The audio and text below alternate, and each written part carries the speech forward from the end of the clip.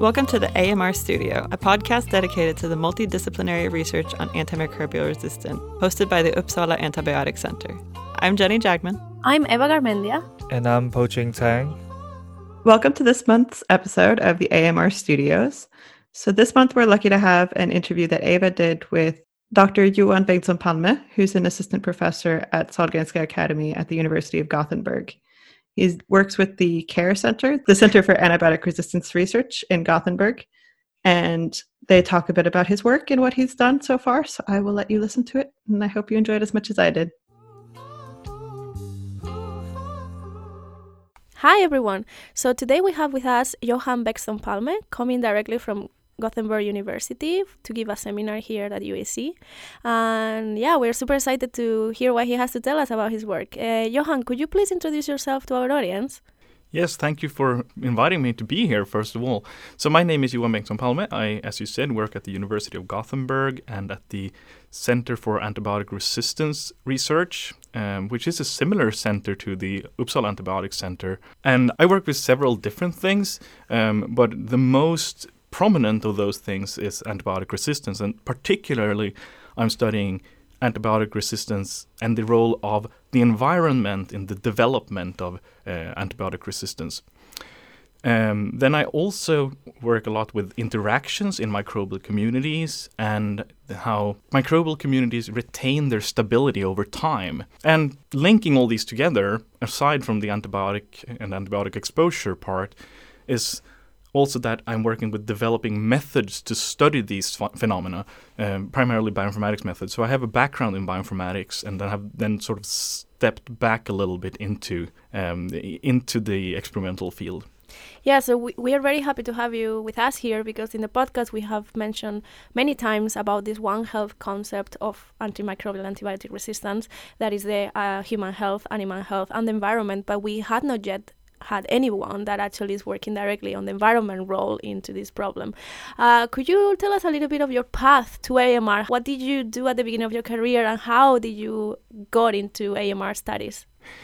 Yeah, so the thing is that I didn't really start from the typical point of view with antibiotic resistance. I didn't start from a medical point of view or from a bacterial evolution point of view, which I think is the way that a lot of people take into the scientific and medical side of antibiotic resistance research. So I started off rather from the other side with looking at microbial communities. And I did a master's project that related to toxicology and how microbial communities reacted to toxicants.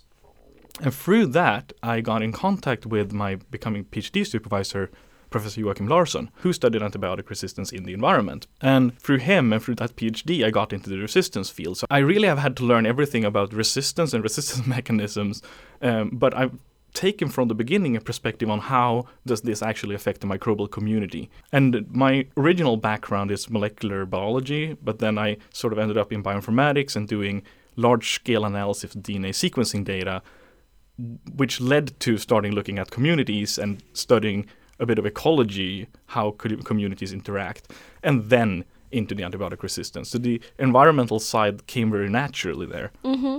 Could you tell us perhaps a little bit about the projects you are working on right now that had to do with the environment and AMR, and how the communities come into play as well? Yeah, so we recently got funding for a big collaborative project on monitoring of antibiotic resistance in the environment. And this project has the acronym EMBARK for Establishing a Monitoring Baseline for Antibiotic Resistance in Key Environments. And this is the API AMR funded project with 6 different PIs, of which I am the coordinator, and then we have partners in France, in Germany, China, and Pakistan. And the entire idea of this program is to standardize monitoring and establishing what is a natural amount of resistance in different environments. And the standardization part is really about trying to make different proposed protocols for monitoring comparable, so that you could use more data and still say something about the global picture. And I mean, we have a lot of ideas of how to do that, but getting into the details will take a half an hour. Then I also work on the more antibiotic resistance development side, looking at, for example, concentrations of antibiotics that select for antibiotic resistance, concentrations of antibiotics that can drive horizontal gene transfer. And then I have my pet project at hand right now is an extension of the work I did in Johan Bengtsson's lab as a postdoc in the United States, where we're looking at which genes that are important for colonization of a niche and invasion of an established community. And the twist to this, which links it back to antibiotic resistance, is that we also expose these communities to different antibiotics. So we'll look at sort of the interaction effect of having to invade a community and then also being exposed to antibiotics at the same time.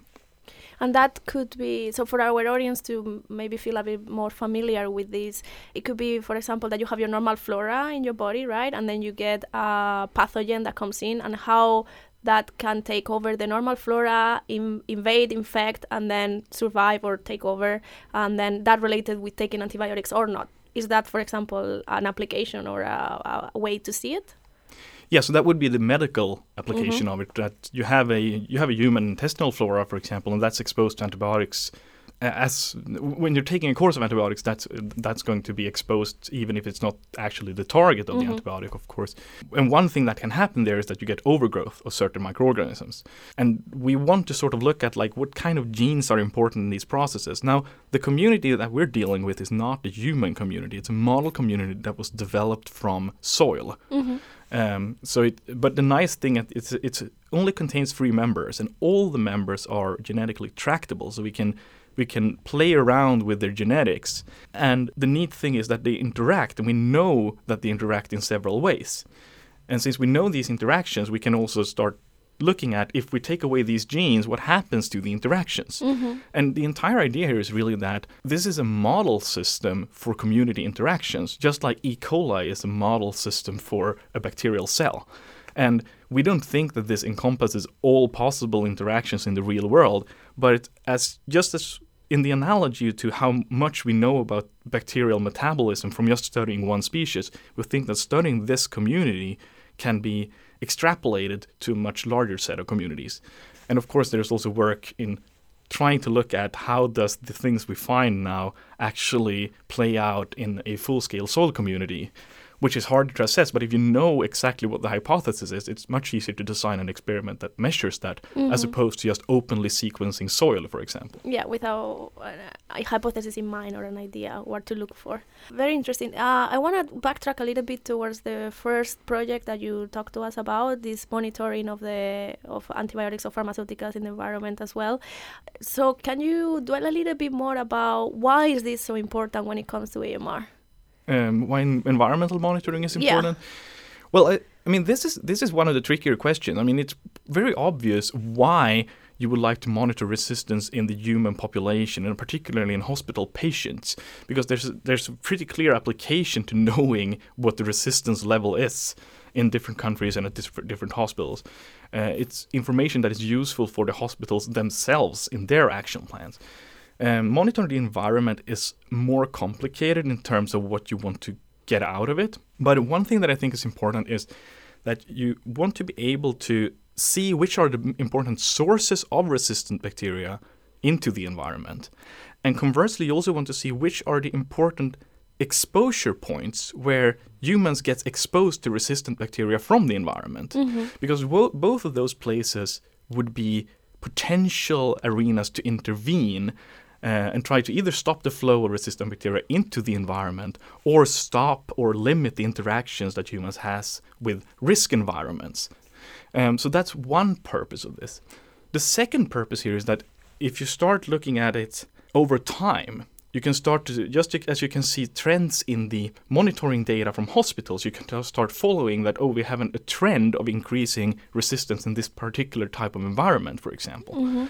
And that's useful to be able to see that, the work that we're doing in clinics is not stopping environmental resistance, or is stopping environmental resistance. I mean, it's this way to see that your interventions are working. And finally, an ideal environmental monitoring program would also be able to pick up resistant threats that are not commonly occurring in clinical pathogens, so that we would be able to sort of get a early warning system that, this is something that is now increasing in animal populations.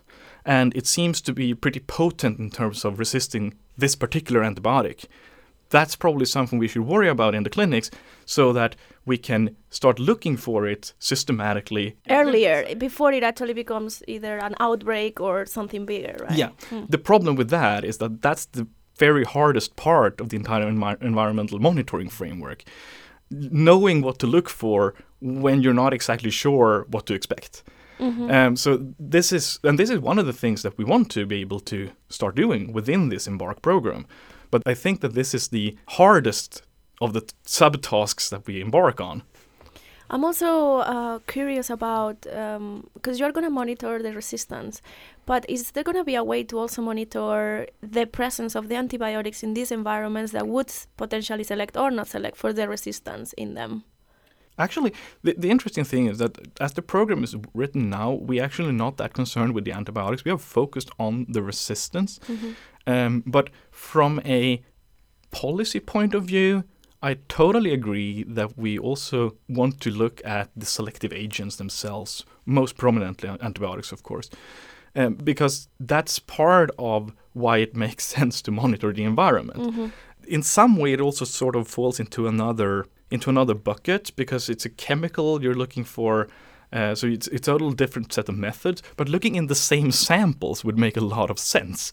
So it's not really within the framework of our program, but we're still interested in looking at it because it makes sense from a bigger picture point of view. And also, so our listeners are a little bit more familiar with it, what kind of environments are we talking about? Tricky question. Actually, we're sort of looking at all the environments, but it's not feasible to look in all the environments in reality. So, I mean, the first thing that we want to do is to establish the methods we want to use and the methods we want to be able to compare between in a set of environments which we already know pretty well. So we're actually going to look at sewage treatment plants, even though I think this is a pretty overstudied environment in terms of resistance research. But we're still starting there because that gives us the opportunity to actually compare to previous work and look at, okay, we get this, they get that. Actually, that's pretty much in line, so we can keep extrapolating to other environments based on this data. And then what we're going to do then is to start looking specifically at undersampled environments. So we're going to look at clean water environments, for example. We're going to look at soil that doesn't have any human impact. But the thing is that we're also going to compare this to an already existing body of metagenomic data that has already been sequenced and is publicly available in databases. 2 of the co-PIs on this program are data crunchers. So a large part of their work in the program will be crunching already available data to bring that into the bigger framework and being able to say something about a much larger number of samples than we could possibly have generated on our own in the program. So we start off by doing something simple, and then we want to use the methodology we come up with from the simple system to extend it to understudied environments, which we will sample ourselves, and then all this material that is already existing, but bring it into this bigger framework. So as I understand, the main methods would be based on bioinformatics and sequencing a lot of the DNA that is out there in this environment. That's one of the big things. We're also going to do qPCR, for example, because it's one of those things that have been proposed as a monitoring strategy now, which I think could in the end be maybe the most viable strategy from an economic standpoint. We're going to do culturing, traditional resistance phenotyping, and we're going to do functional metagenomics to be able to detect novel resistance genes, and also to compare that to bioinformatic methods for discovering new genes. There's an entire set of different work packages that come together here. But yes, sequencing will be one of the central points because that's also our window into this publicly available material. I see that it would be probably really good, for example, if in every given country there would be a center that can actually routinarily look for these things in different key environments, the same way that we have laboratories that look at clinical samples in this way, right? So to have like a database where we can monitor and have information about how things move from the community to the clinics to the environment and so on. And I hope that that comes in the future, definitely. Yeah, I think the thing is that a lot of this work is already being done, sort of. So if you look at, in Sweden, for example, we're looking at drinking water quality. That's a type of monitoring. I mean, we're looking at bacteria in drinking water because we want to know if it's not potable, essentially. Mm-hmm. So that's something we do, but we don't do it specifically for resistance. So what we want to be able to do in the end would be to say, here's a control point which we already work with. Can we just tweak that control point with some small changes and feed it into this bigger framework for resistance monitoring without too much work? And of course, that single little point wouldn't contain all the information that you would get from, for example, sequencing or large-scale qPCR or even large-scale culturing. But the idea is that if you provide that little puzzle piece into a framework which already has the standards for comparing, that still provides important information on, the resistance levels in Uppsala are this at this particular day, at this particular point. So it's really about trying to bringing in different types of data into a bigger framework. That is already existing, so it should not take so much to implement. Where the data sort of exists, or where the data could easily be generated using protocols that already exist. Yeah, I understand. Really, really interesting, and hopefully we'll get there. Well, we hope so too. I mean, it's a pretty big undertaking from a convincing people to do these small changes point of view. I mean, I realized that many of those protocols have been around for years, and now we're saying, if you do these small changes, then you could feed that into a bigger database. And I can see how there could be reluctance to that, just even if it would be really small changes. Mm-hmm. Last question related to this project. How do you see that being implemented in developing countries where things, when it comes to monitoring, are a little bit more challenging than in other parts of the world? Yeah, so this is really why we won't end up suggesting everyone do sequencing, because one of the constraints here is really resources. And we realized that the most interesting places to do monitoring in might not be the Western world, but might be communities where you have not as well-developed healthcare, you have not as well sanitary systems, you don't have access to clean water to the same extent. I mean, we realize that this is probably one of the most important areas to do monitoring in. And the interesting thing is that's also where it's least likely to get implemented if it's expensive. Yeah. So that's another reason for making it modular in this sense, that you can plug in a little bit of data, because we think a little bit of data that can be interpreted in a bigger framework is better than no data at all. So it's part of the thinking that we want to have a bigger protocol where you can take a little part that fit your budget and fit your existing infrastructure and still plug that into something bigger that informs a picture that is larger than your little bubble at hand. So it's there, but I mean it's going to be a challenge. I mean, everything is challenging when the economy is scarce. So yeah, but there's a first start to put a foot there and see how it could work. So what do you think is missing in AMR research, or from your point of view, what would you like to see more track of or more money put into, or it's something that people are not thinking so much about that we should be looking into? One thing that I think is missing in a large amount of the environmental research that is done in antibiotic resistance, I mean, I'm not going to talk too much about the more healthcare-oriented side because that's really not my expertise area. But on the environmental side, I think one thing that is really missing is a thoughtfulness about what the risks really are and what the risk means. So I've been reading several papers where you go out and you screen for resistance genes using some method in some type of environment. And then the conclusion is that we find resistance genes in this river and it's a risk. And there's no elaboration on what type of risk is that. And I mean, who is that a risk to? Because I mean, if you take a step back and look at what resistance means from an ecological perspective, it's almost like a resilience mechanism. I mean, maybe it's actually to some extent good that bacteria become resistant if there's antibiotics present, because that makes it possible to survive and they perform some type of ecosystem function. So, I mean, it's not necessarily an environmental risk finding resistance genes. So I think, I mean, what I would like to see is this, just extending that thought. Okay, so the risk is actually not primarily environmental. The risk is primarily a human health risk, although we are working in the environment. As I see it, the big risk picture is really that we select for resistant bacteria in the environment that somehow ends up with humans. But that also, we need to take into account a lot of other factors, like what is the infectious dose of this bacteria? Maybe, we can detect this gene using a super sophisticated, very fine-tuned methods, but is that relevant? Maybe, the infectious dose, you would have to drink like 200 liters of seawater to actually get up to the infectious dose. Then that's not really relevant from a human health risk perspective. And I think that's very, very often lost in the discussion about environmental resistance. So that's sort of, I think, the big missing component.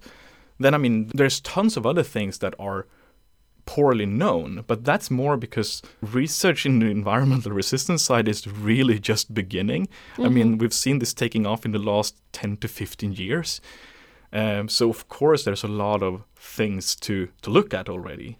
And one thing that I'm excited about, which is a lot out of personal interest, but that is sort of what effects do these small concentrations of antibiotics have on other things than resistance development? So like, how does this affect, as I said, the interactions in communities? Does this affect the ability of bacteria to invade a community? Because that's actually a property that is sort of related to pathogenicity.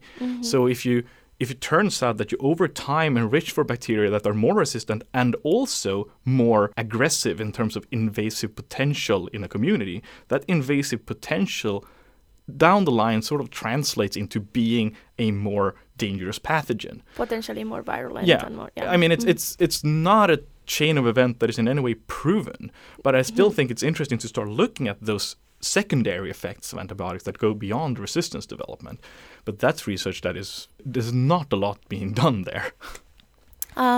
Since the studies of the environment and this part of the One Health aspect of AMR is something that has come up in the later time, I'm curious to know what are the main challenges you have faced when you have to talk about this with people that are either coming from, human health aspect or animal health aspect.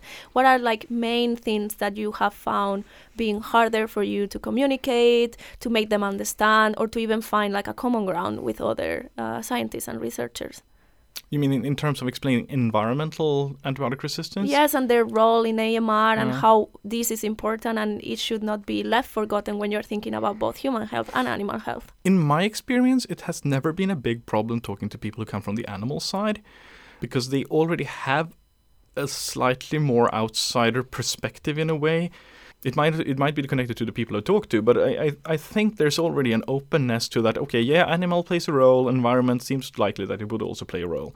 I think it's a little bit more stubborn with some people, but they're becoming quite few actually on the medical side, which really would like to relegate environmental aspects very, very far down the priority list. But I think there's a reckoning of that, even if, and I consider this myself, I consider what we can do in the medical setting as the most important arena still.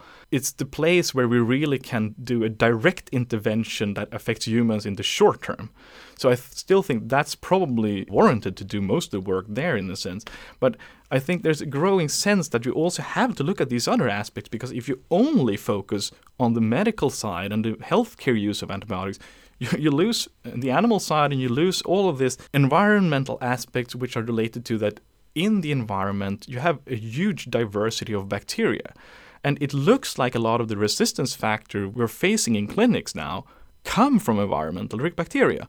So if there is an exchange of genetic material between the environment and human pathogens, it would be very short-sighted to invest all the researches in preventing resistance in hospitals and in the community setting and just forget about that antibiotics end up somewhere. We have production plants that spit out antibiotics from their production effluents, from the production waste effluent at almost therapeutical levels sometimes. So, I mean, it's obvious that you have that part of selection as well. I mean, you also use antibiotics in agriculture, like spraying apple orchards with streptomycin.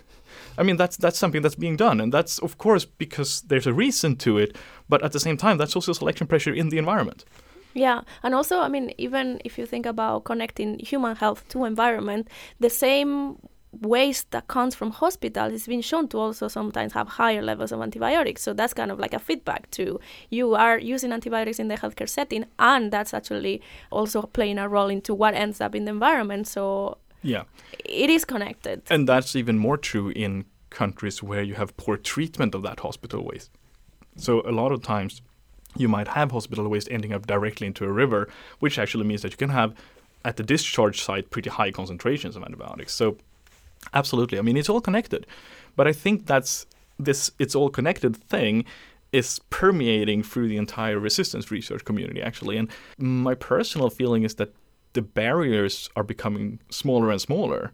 It's much more a question of, how do we prioritize between these two different important questions?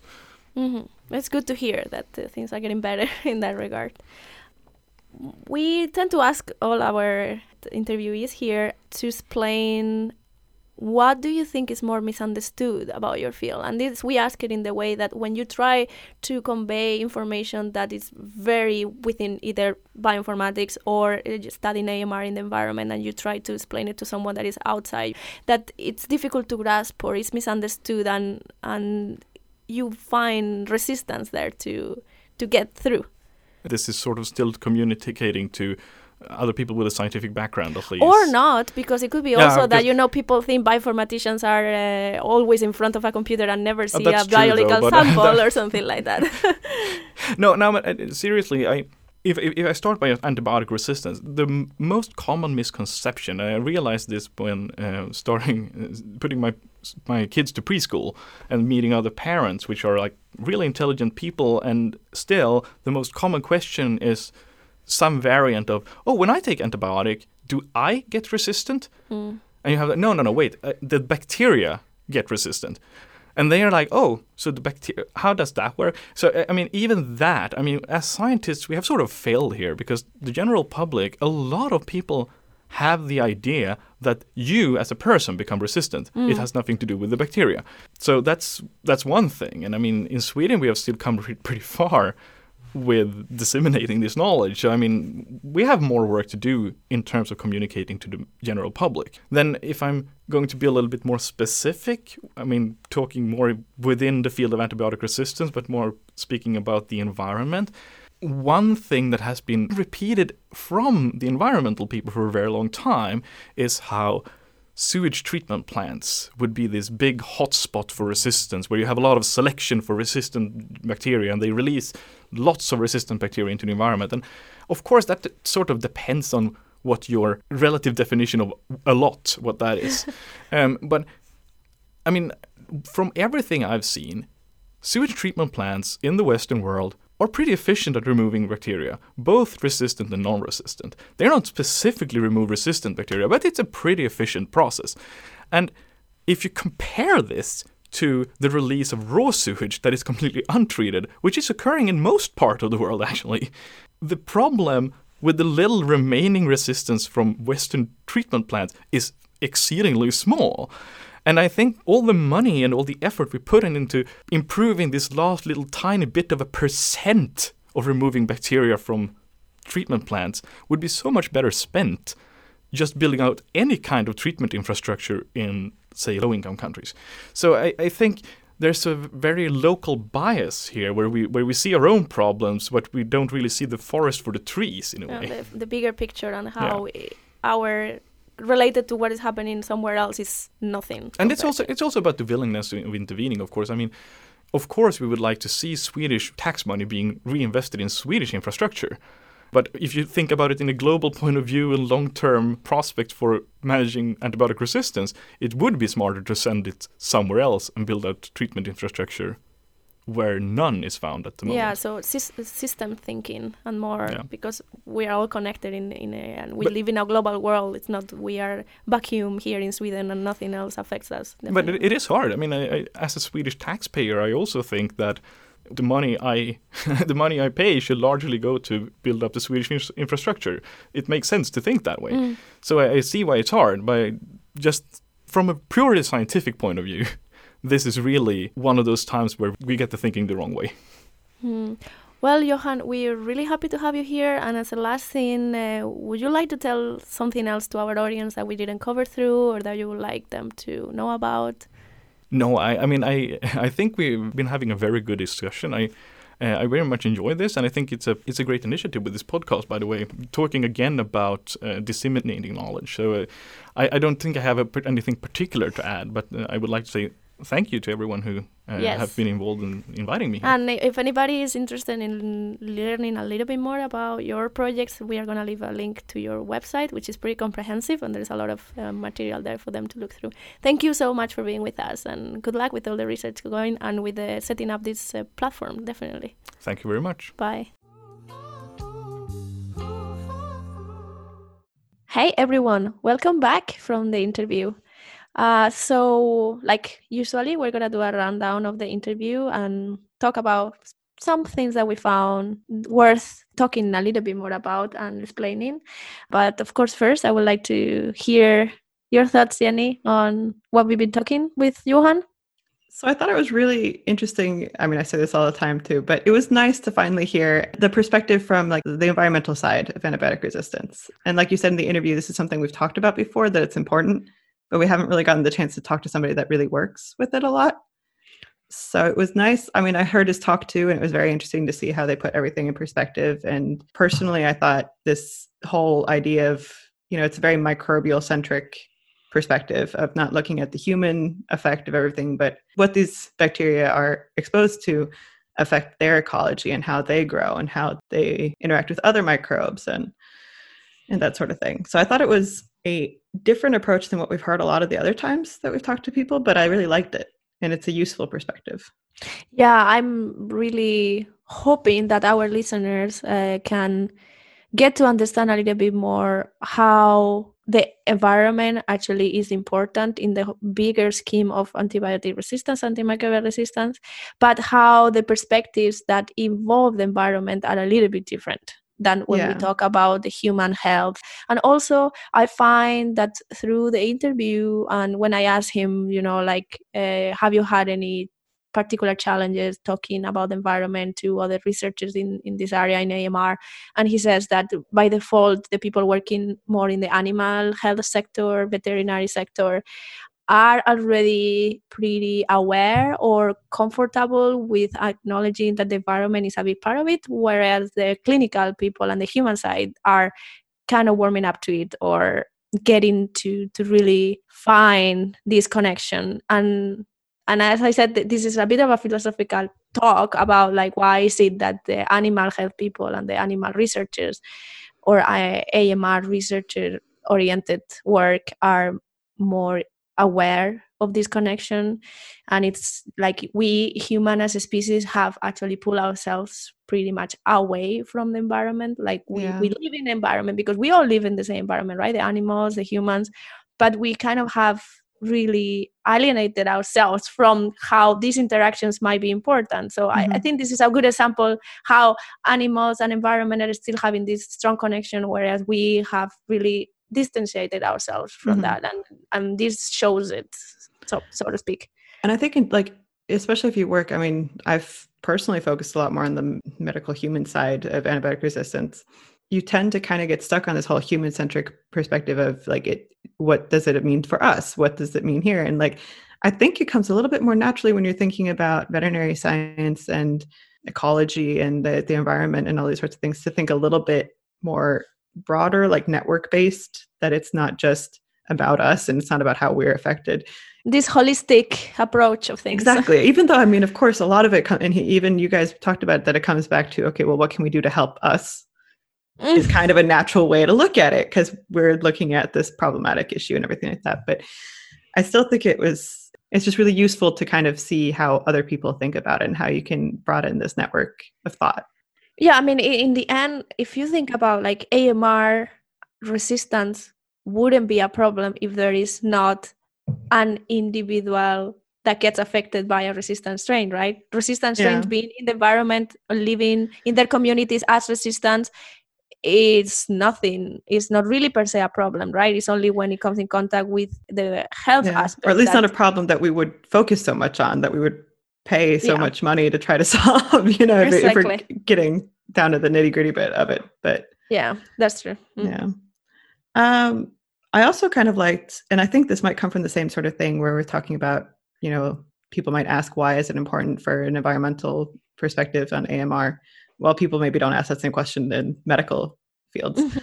It sounds like the group that Dr. Bengtsson Palme works in has a very pragmatic approach to how to deal with this. Like they're looking at things and how do we apply new research ideas, how do we apply new things that we can do about the problem into this framework and then make it modular so that you can afford, like if you can't afford to do all of it, which nobody can, obviously we're in a world where you have limited resources, then we take something we can do and it's better than nothing. And I think that's not something that we often talk about in human health a lot, but I think it was a very pragmatic and reasonable approach and maybe something we should think about more.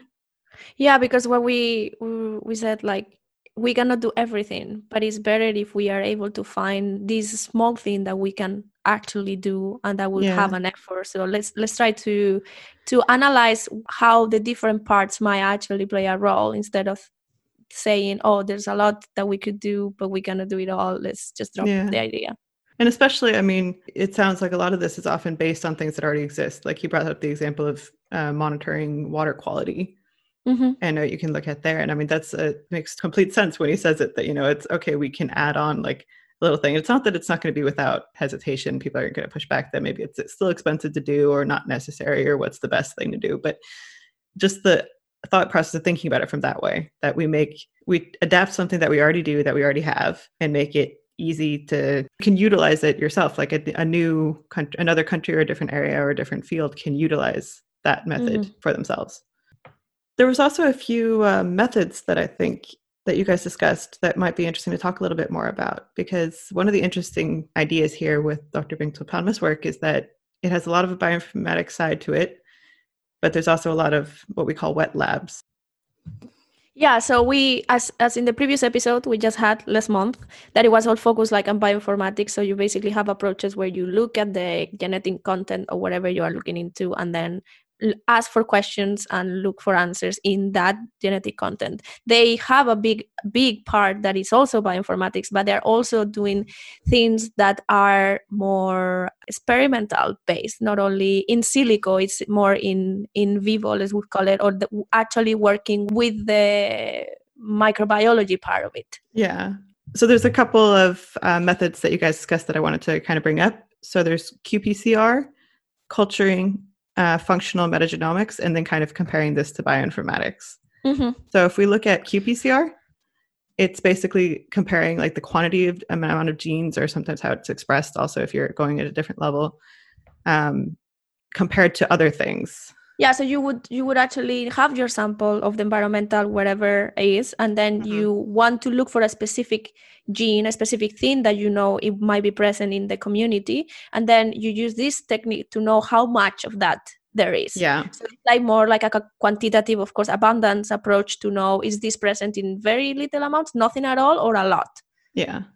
And then there's culturing. So that's just a word we use in general for how you grow microbes in a lab. In this case, bacteria is a lot of what they're looking at. So can you grow these bacteria in a lab? Do they seem affected by antibiotics? That sort of thing. It's the complicated in many cases because there's a lot of things that we can't grow in a lab. I think it's predicted. I was going to say, is it 1% or 10%? I can't remember. I think it's 1%. Maybe. Yeah, but it's this very small fraction of the total that we can actually grow in a lab under standard lab conditions that we use. So culturing doesn't catch everything, but if you culture something, you can learn a lot more about it. But then the problem of culturing as an approach to understand basically life around us and microbe life around us, then is when metagenomics came into play, which is like, okay, if we cannot culture these specimens in the samples, we can maybe read and see what those organisms are by looking at the DNA in the sample. And that's metagenomics, basically. Yeah. And then if we jump into functional metagenomics, which is kind of like a mix of these things, you're basically using that metagenomic data, so just all the genetic information that you got from looking at like what's here. And then you can kind of try to determine, okay, so this genetic material, what does it mean? For example, you can take, this seems to be a resistance gene, or this seems to be a descendant of a resistance gene. Can we copy this and put it into something that we can grow in the lab and see if it has an effect? And study it, yes. And study it more in detail and more practically. And there's a lot of different ways to do that kind of functional metagenomics. This is just an example, but it's adding more information to what you already have. You have this genetic information, but there's limits to that. And there's, of course, limits to culturing and molecular methods. But combining these two is really useful. Yeah, it's a little bit like we were talking some episodes back about diagnostic tools and how just genomic or genetic diagnostic tools don't really tell you the whole story, because it could be that there is some genetic element present, but the effect that it actually has in the real organism is different. So this functional metagenomics is like you're looking at this genetic material in the pool, but you want to know, does it actually do something? Does it do what we think it's doing? So you take that piece of genetic material and you put it into an organism that you can work with in the lab. Mm-hmm. So that's basically the approach. And it's really, as you said, beautiful how they mix these more theoretical bioinformatic approaches into actual experiments that will give you more concrete answers. Yeah. And it's just a really nice way to look at it of, I've said that like 6 times this episode, but I like the way they do things here, that it's combining the best of what we can have in both senses, and like acknowledging the limitations of all methods, but taking what you can get out of it, It's also pragmatic.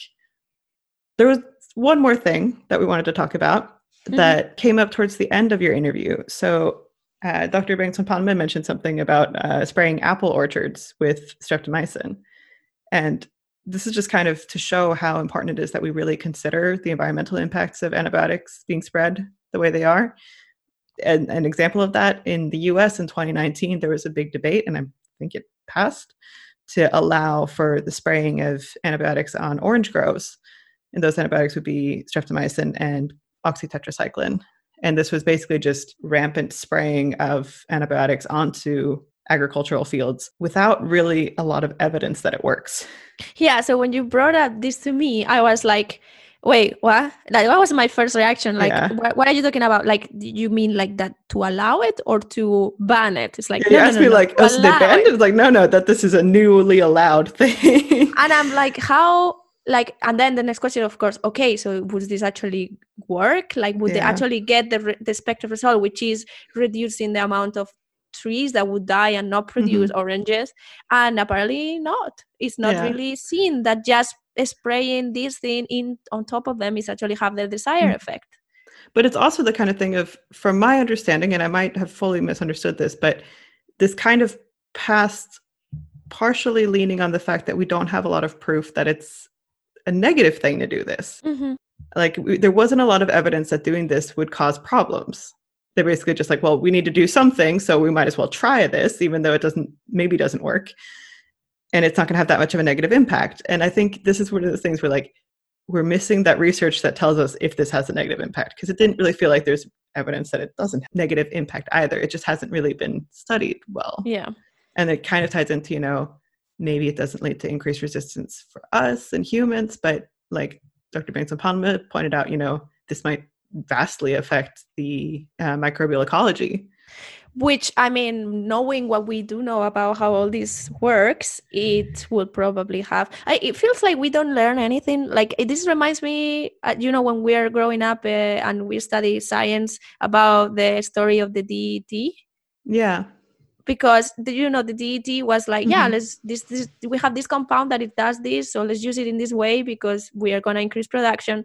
And then here comes someone with their Silent Spring book saying, hey, using this is actually having a huge impact in this other part. Like, and I get that there is this urgency, right? Like that research is slow. Like, actually, I want you guys at home that are listening to this to think about the timescales of this kind of scientific quest, right?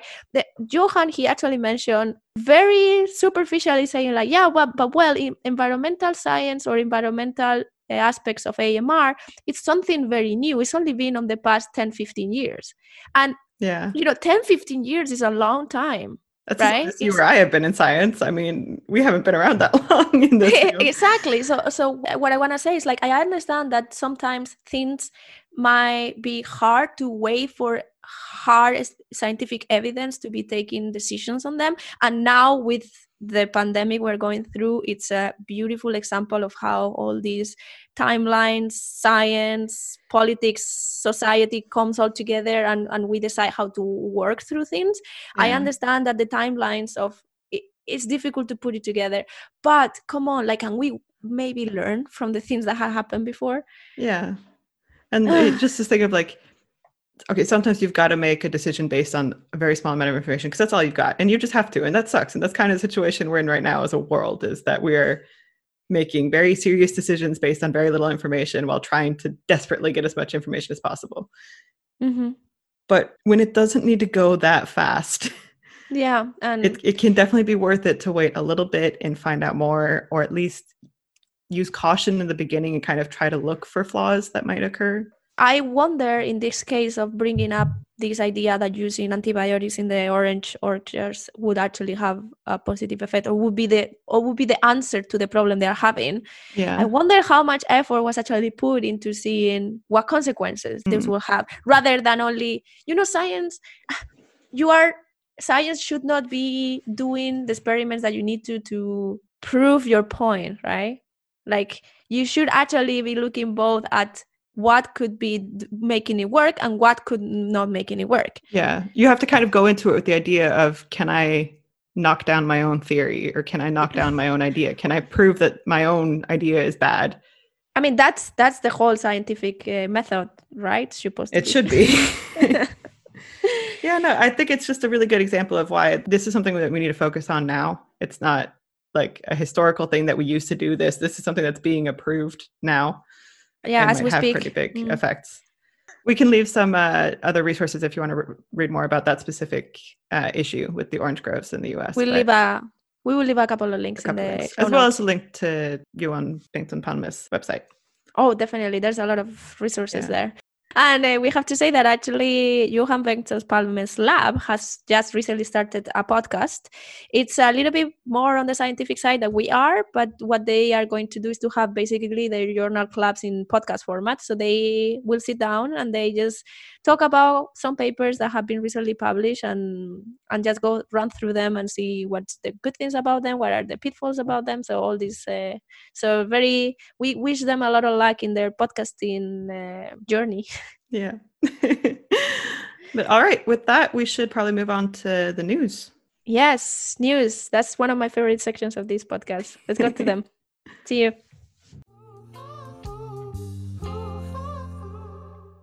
Welcome back, everyone. Today in the news section, actually, we are going to be a bit UAC-centric. At least Uppsala-centric. Yeah, Uppsala-centric, because we're going to cover a couple of very recent published articles by two different PhD students that are doing their research within the Uppsala Antibiotics Center. They are diametrically opposite and different articles, but they're both equally interesting and necessary to the field studies. So first, we're going to talk about an article published by our PhD student Victor Rognos, and he has published this article in the journal Clinical Microbiology and Infection, and it was accepted on March 15th of this year. His area of studies is actually pharmacokinetics and pharmacodynamics, and the article has the title of Population Pharmacokinetics of Colistin and the Relation to Survival in Critically Ill Patients Infected with Colistin-Susceptible and Carbapenem-Resistant Bacteria. This is a bit of a long title for the... A bit heavy. Yeah, but we are going to run through a little bit of the basics of this kind of work. So first of all, what is pharmacokinetics, right? It's right there in the title. And pharmacokinetics is actually the study of what happens to a substance when it's given to a living organism, from the very moment of administering this substance till the moment that is cleared out from the body. Right? This will happen through a series of chemical reactions and chemical metabolism. And it's particularly interesting in the case of drugs like colistin. In this case, it's an antibiotic, colistin, because this drug is not just given as the active principle. So that means that the patient is actually given a drug, a chemical that needs to be metabolized in certain ways in the body to make the active principle that is actually able to do what we want it to do, in this case, kill the bug, and then is cleared out by the body. It is in particular of interest to study pharmacokinetics in colistin, because colistin is one of these last line resort antibiotics that is known to have high side effects and be quite bad for the person that is taking it. So it's only used when there is nothing else that can be used to try to cure the infection and save the patient. So in this case, it's even more interesting to understand how does the body take on the drug, work with the drug, and eliminates the drug, since it's potentially a toxic thing that is going to be in the body at the same time as we wanted to save the patient and cure it. So this article is looking into the pharmacokinetics of colistin. And Jenny, can you maybe tell us a little bit about what they found? What are the main findings of this was? Yeah, so in general, I mean, this is part of a larger project, which is an EU-funded project called the IDA project, looking at the clinical effectiveness of old off-label drugs. So colistin is a really old antibiotic that we've had for a long time. It was, from what I understand, it was kind of put on the shelf because of all the toxicity issues and all the problems with it. But it's been used now because there's a increasing emergence of antibiotic resistance, and colistin tends to work with these drugs that are really resistant to a lot of other first-line things. Like in this case, we're talking about carbapenem resistance.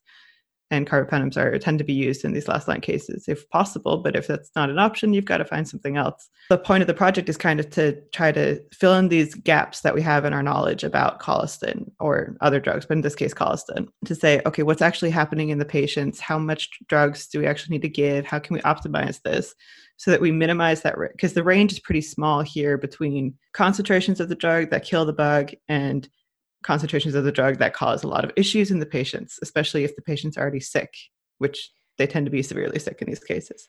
It's been seen before that there is a huge variation in the outcomes and the concentrations of this drug within the different patients that are given. So on top of everything, colistin is not very used, therefore there's not much data to be working with, and there is this very small window of appropriate concentration within the body. So all this actually makes it very important to gather knowledge around it to be able to use the drug in the best way that we can. So one of the things they were looking at was basically a marker of kidney function, which is creatinine clearance, and looking at how the kidney function of the patient can affect the levels of antibiotic available in the body, or like the blood concentration basically of the antibiotic. So one of the findings that they have is that the protocols that are in place for patients with low kidney function seem to be appropriate and compensate for the fact that there's a lower clearance of the drug. So the levels are about the same as slightly higher kidney function. When there's really high kidney function, then we're maybe looking at cases where the antibiotic is cleared out of the body more and the concentration goes down. But all in all, except for the really high cases of kidney function, what they find is that this concentration of antibiotic in the blood is at or above the clinical breakpoint for resistance to colistin. So what they actually found in general is that it's a little bit higher than that concentration, but it does seem to be, maintained above that, which is good. That's part of what we want. And now, knowing that in those patients, the amount of colistin in the body, it's theoretically at a level that should be working to kill the bug. Now, the next question is, are patients dying because they might have too much colistin, because we know that colistin can actually be toxic, or maybe the mortality can actually be linked to some other variables that put the patient in hazard of death? And what they found here is that actually two main things relate very well with the probability of death. One of them, it's intrinsic to the patient, is how old the patient is and how well of the condition the patient had, their vital functions, how good they were when they were needed for treatment.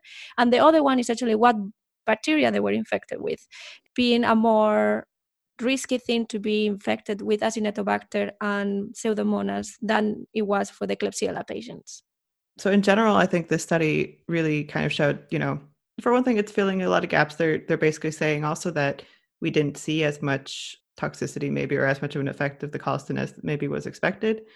But they also point out that this study was done looking at blood concentrations, and over half the patients in the study, the trial, actually had pneumonia. So we still haven't really looked at the bioavailability in the lungs, like how much of the drug is actually available in the lungs. Is there something causing a problem there? But it's still answering some unknowns. Yeah, so this part that you just mentioned would actually be covered by integrating the pharmacodynamics part of the science into it, right? We are looking at Yeah. how the body takes on and clears the drug, and then the pharmacodynamics would actually be looking, okay, how much of that drug is actually getting to the site of infection, and how much is it working in the place where it should be working, etc. And they also pointed out, of course, that they are looking into the MIC values that were validated in a thigh model in mice, which means that maybe the concentrations or the MICs are not going to be the same when we're looking at systemic infections. But overall, it is, of course, needed to look into these things. And the way that we can look into the reality of using colistin is not going to be the same as the models we're doing in the lab with the mice. No. So was a very good addition to the body of knowledge about colistin. And wanted or not, we need this data because as bugs gets more resistant to different antibiotics, we are going to start needing to use this last line. And the more information we have about how to reduce the risks that might come with using this drug, the better. So, and this is really a good stepping stone for working on individualized treatment situations. So that they point out that, you can use a lot of the things they looked at here and kind of compare it to see, okay, what's best for this patient. And I think that's really helpful for, where we're going now with needing to treat more patients with this drug.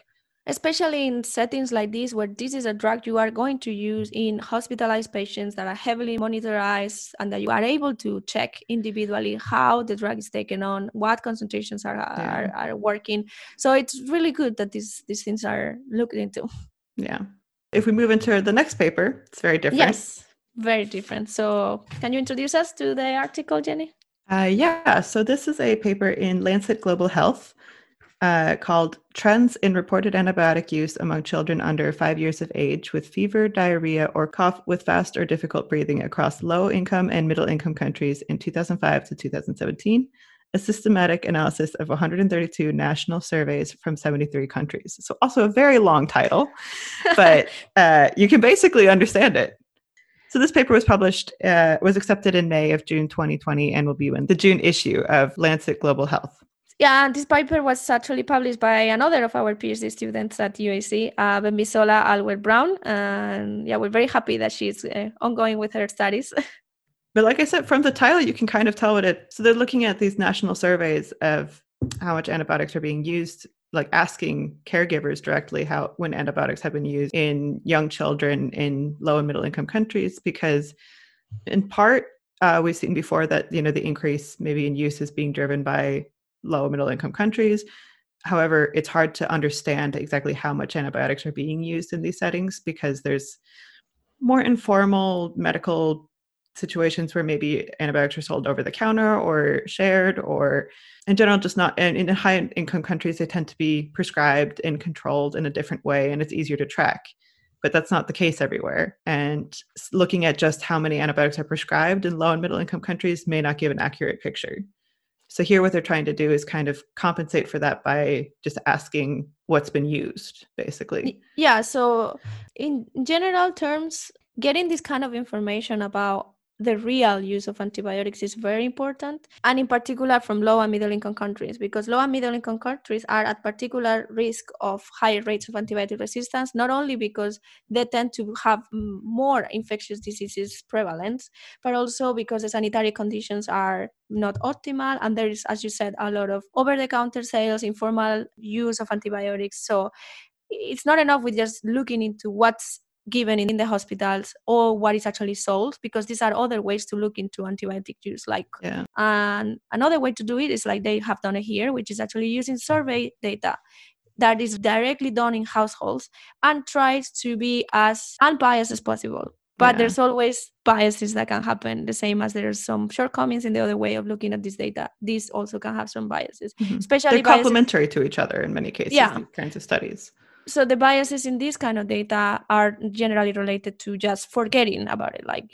How this works is like there is a person that is doing the survey, it goes to a household and he talks to the caregiver and asks a series of questions that relate to the past 2 weeks. And they try to gather that information, like, has your children under 5 years of age been sick? What kind of symptoms? Have you sought any sort of help for those symptoms? And have you treated those symptoms in any way? And then try to get the data. And this is basically what Bemisola and the other authors have worked with in this really big survey across a lot of different countries and a lot of different surveys. So yeah, I mean, 73 countries covered is impressive. it's actually trying to cover all the different areas that are categorized by WHO depending on the income of the country. So what were the main findings of the study? Well, what the overall finding and main meat of the paper is that there has been a steady increase in antibiotic consumption in low and middle income countries from 2005 to 2017. And what they see is that this increase, this global increase, is driven mostly by the lowest income countries' increase in antibiotic use, but that the antibiotic use in those low income countries is still the lowest of all the countries that they look into. This means that even though the change between 2005 and 2017 has been the highest in the lowest income countries, still is not as much as is consumed in the middle income countries that are compared to. Especially the upper middle income countries, they see. Exactly. Yeah. And it seems it was also a bit split between regions. So the WHO regions of how you divide up the globe into these regions. Certain regions had a higher increase, but they were also still had the lowest total consumption, even though the increase is the greatest. And this was in Africa and Southeast Asia where they saw this effect. But of course, it's very difficult to actually make overall or average assumptions of this data because the regional differences, as we always talk here, they are huge. Yeah. So that's why also this further division between regions can actually give us some idea of how the different trends might actually be working on. Yeah. And they mentioned this as there are a few shortfalls with looking at the data in this way. I mean, they don't know, they can't really say if these were overprescriptions or misprescribed things or misused antibiotics because they don't know what was causing the disease. I mean, they're talking about symptoms. So this study, this article is not really looking into analyzing if this increase in antibiotic consumption means that is an increase in misuse of antibiotics as well, because they are not really looking into what it is that the kids had when they were given the antibiotic, even if they finished the course of antibiotic or what kind of antibiotic they were given. So this is basically just raw data saying there is more consumption in 2017 than there was in 2005 for all these countries. And then what does that mean? And if it's actually something that is a good thing or is a bad thing, it's beyond the scope of this. Yeah. One could argue that an increase in antibiotic consumption in these countries is actually a good thing when we've been talking for so long that there is a lack of access to antibiotics in these countries.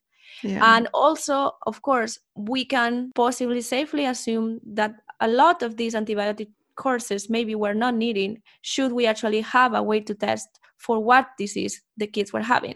But in these contexts, it's very difficult to do that. There is no diagnostic tools. So of course, what we want is that there are things available to be given to the kids so we can avoid possible higher mortality throughout this cohort of patients. Yeah, they even point out in the article, and I think it's very important that, I mean, in some of these places where there wasn't seen increase in antibiotic consumption, then in those places, the WHO guidelines are more lenient to giving antibiotics because there aren't diagnostics that are reliable. There isn't the infrastructure available to really determine if the antibiotics are needed or not. But you don't want to risk a child's life. It's basically what they're saying. It can be high-risk situations. So it's not necessarily that it's wrong that they're giving these antibiotics or that they're taking these antibiotics. It's just a matter of what is available in these different countries. And then I think that kind of pushes us into the field of, okay, well, how can we improve the situation? What needs to be done in those countries to improve the quality of the healthcare infrastructure, availability of diagnostics? And this is also a first approximation or kind of the first looked into this kind of use data.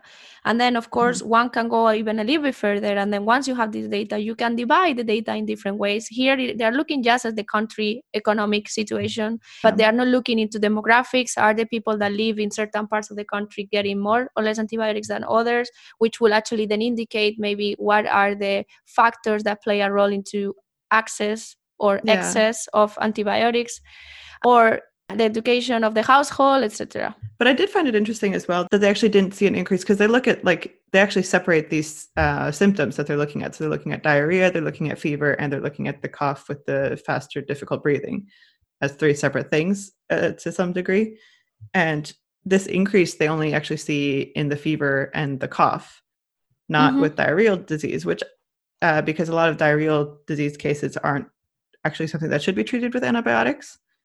And it also correlates with some of the data that they've been seeing in sales and hospital use, etc. So overall, really, really good that this was published. And I know for a fact that the data from this study is also going to be based for future studies, looking into a bit more in-depth aspects of it.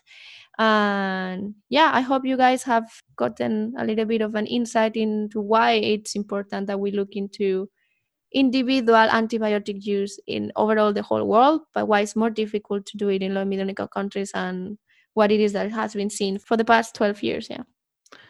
And both of these articles are open access articles, so you can get a lot more information from them as well as if you want. We're just giving short run-throughs of them. There's plenty of information there. But we also wanted to mention just briefly a third article, which is also from a UAC PhD student. Yes, this it was slipped through the mist of a lot of news and things that were going on at the center. But another of our PhD students, Petra Virtani, she published her first article a year ago, actually now. It was published in March 2019. And it's looking into contact-dependent growth inhibition, which is a really cool system. I'm not sure if we have talked about it before in the podcast. I think we might have.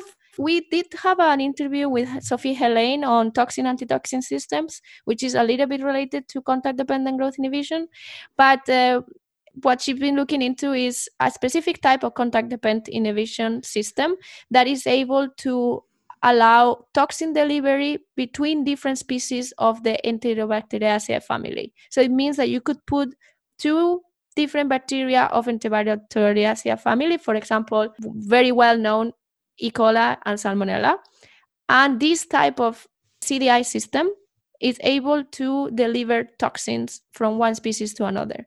It's a thing that's super interesting because it opens the possibility of different type of treatments. Like if you are able to create a bacterial strain that can do targeted delivery of toxins to another species, so you could potentially use it as an alternative type of treatment. You could also potentially use it as a probiotic, right? Because if you are able to have bacteria already living in your gut, for example, that have this type of system and are able to fight off potential new bacteria that can come and try to colonize, for example, like a bad diarrheal Enterobacteriaceae strain, that can also be used in that way. So in this first article, she was just describing that the system exists, that this system actually works cross species, and further applications of this are going to come down the line. That's for sure. We're going to leave the link to that article as well in case you're interested to reading a little bit more. We're not going to go more in detail, but I suggest that if you can always check it out. And it's more detailed, I would say, microbiology, how the bacteria work and how the system works in the bacteria, but it's super interesting. So if you're interested in that, then I definitely recommend that you take a look at it. Yeah, this is also open access, so you can have access to the full PDF, and it was published in Molecular Microbiology Journal. It's nice to have so many open access articles. Yeah, just a really little thing to throw in there. It's nice to see that a lot of articles are open access. Very happy about that. And with this, we are done for this month. We wish you a very nice month of June. Hopefully, summery feelings all around. Yeah. Hopefully, everybody's still staying safe and healthy. Well, when I say summer feelings, I'm always being very North Hemisphere centric because in the Southern Hemisphere, if anybody's listening to us from there.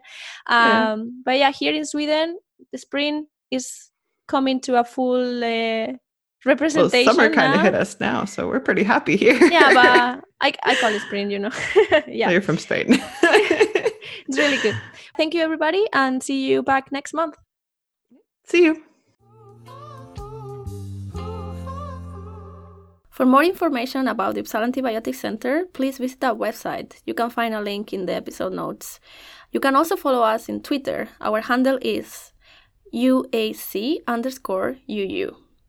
This episode was brought to you by the AMR Studios, composed by Eva Garmendia, Jenny Jackman, and Po Chen Tang. And a big thank you to Henrik Nies for letting us use his song Sound the Alarm.